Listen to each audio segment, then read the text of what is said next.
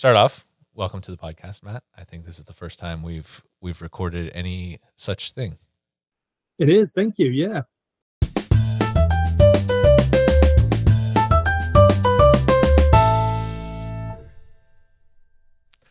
You are our Syrinx product manager, right? Correct. I always get product manager and project manager confused, so I'm glad I got the right one this time. Hey, love it. Okay, so since you are the Syrinx, the guy to go to for Syrinx information, what happened with Syrinx in Q1 of 2023? I just want some highlights. I don't want every single thing from the release notes. No, that's fine. So in Q1, we spent a lot of time focusing on completing the development for Syrinx 365. So that's our biggest thing we're going to have out this year. And we've managed to finish the development on it a little bit early. So that's given us more time to be able to test it internally so that when it goes out, hopefully everything's a much smoother experience for everyone. So that's been the big focus. But then along with that, we've also got the usual V4 developments coming through. So we've had a bunch of things from Innovate. So just a couple of those we've added the ability to select a checklist on an advice note. So that was quite a highly voted one. So in that you could include questions relating to sort of safe delivery of products. So you might have chemical products. Questions might include, have we supplied the storage instructions? Has the product been kept upright and things like that? So that's one that we've added. We've added the ability to print a PDF from the workshop app, which has been a really highly requested development. So we've pushed that one through. Privilege against users, so you can define who's able to complete a legally required service job. That's another one that's been very popular. And you can also now import supplier discount percentages against sales items. So they're sort of the big ones from Innovate. And then the last one is the fact that we've updated our Sage 50 transfer tool so that it works with their newer version, which is 25.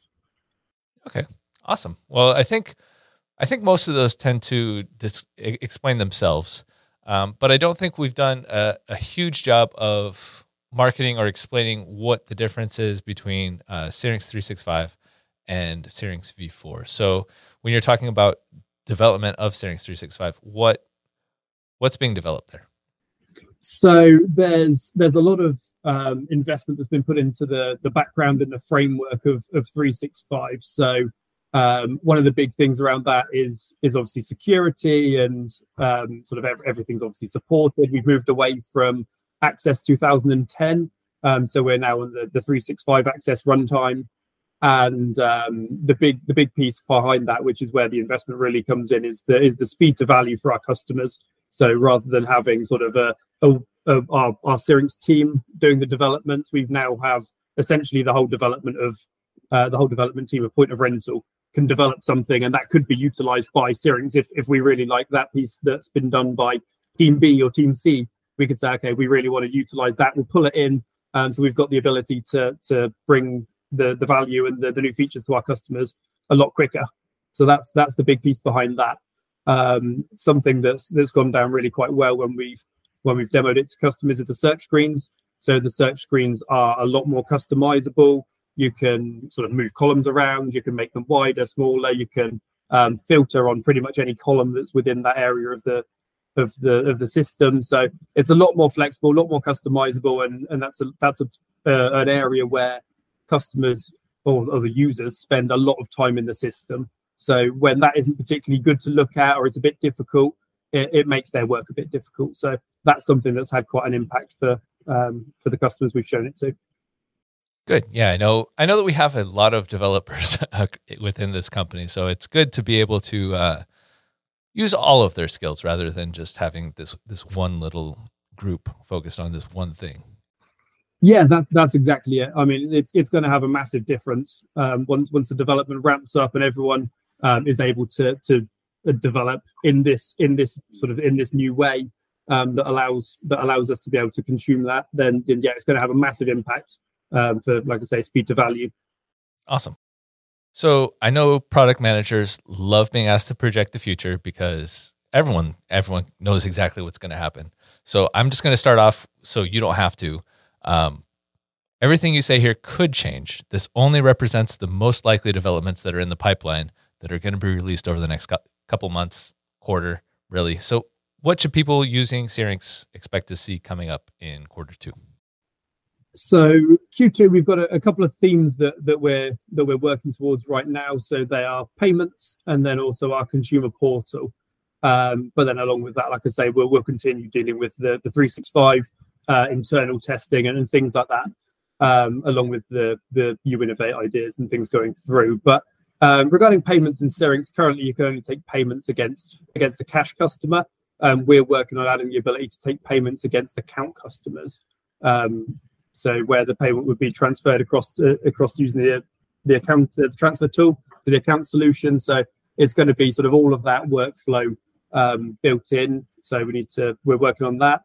And then in terms of the consumer portal, we'll hopefully be delivering that. The first iteration of that. That's constantly evolving.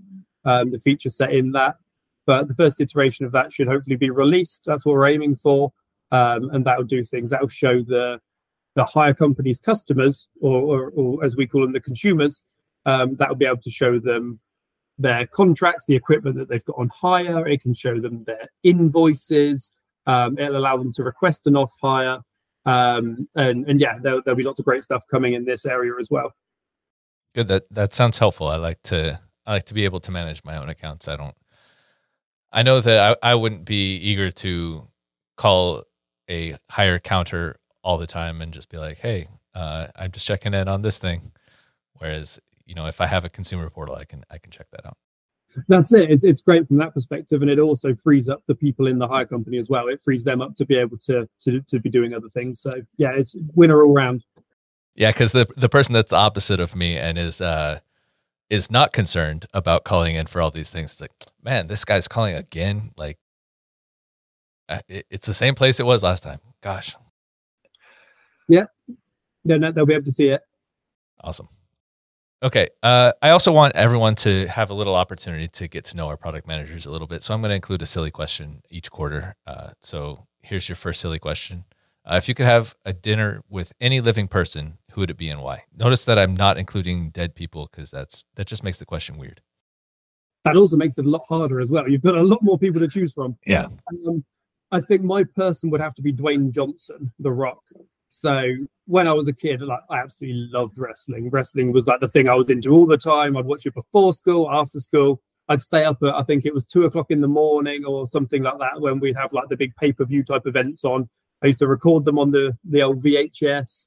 But yeah, no, absolutely loved it. So with him being the People's Champion, he was always my favorite. But I like most of the films that he does, whether it's the Fast and Furious, whether it's San Andreas, Jungle Cruise. Like there's tons of them, but I really, really like his films generally. I can't think of a particularly bad film that he's ever done, so that's always good. But he's got a ridiculously good sort of work ethic and determination, like whether it's the amount of hours he puts into the gym or whether it's sort of like how he appears to be on set. When you see videos, when you see sort of people talking about him, it seems like when he's on set for acting, like he's always sort of the first person there, last person to leave type of thing. He always wants it to be perfect. But then at the same time, again, how it appears on social media and stuff, it just seems like he has that sort of perfectly balanced life with home, with work, and then cramming in time for all the gymming that he does. Like, it's insane. I'd love to just talk about all of it.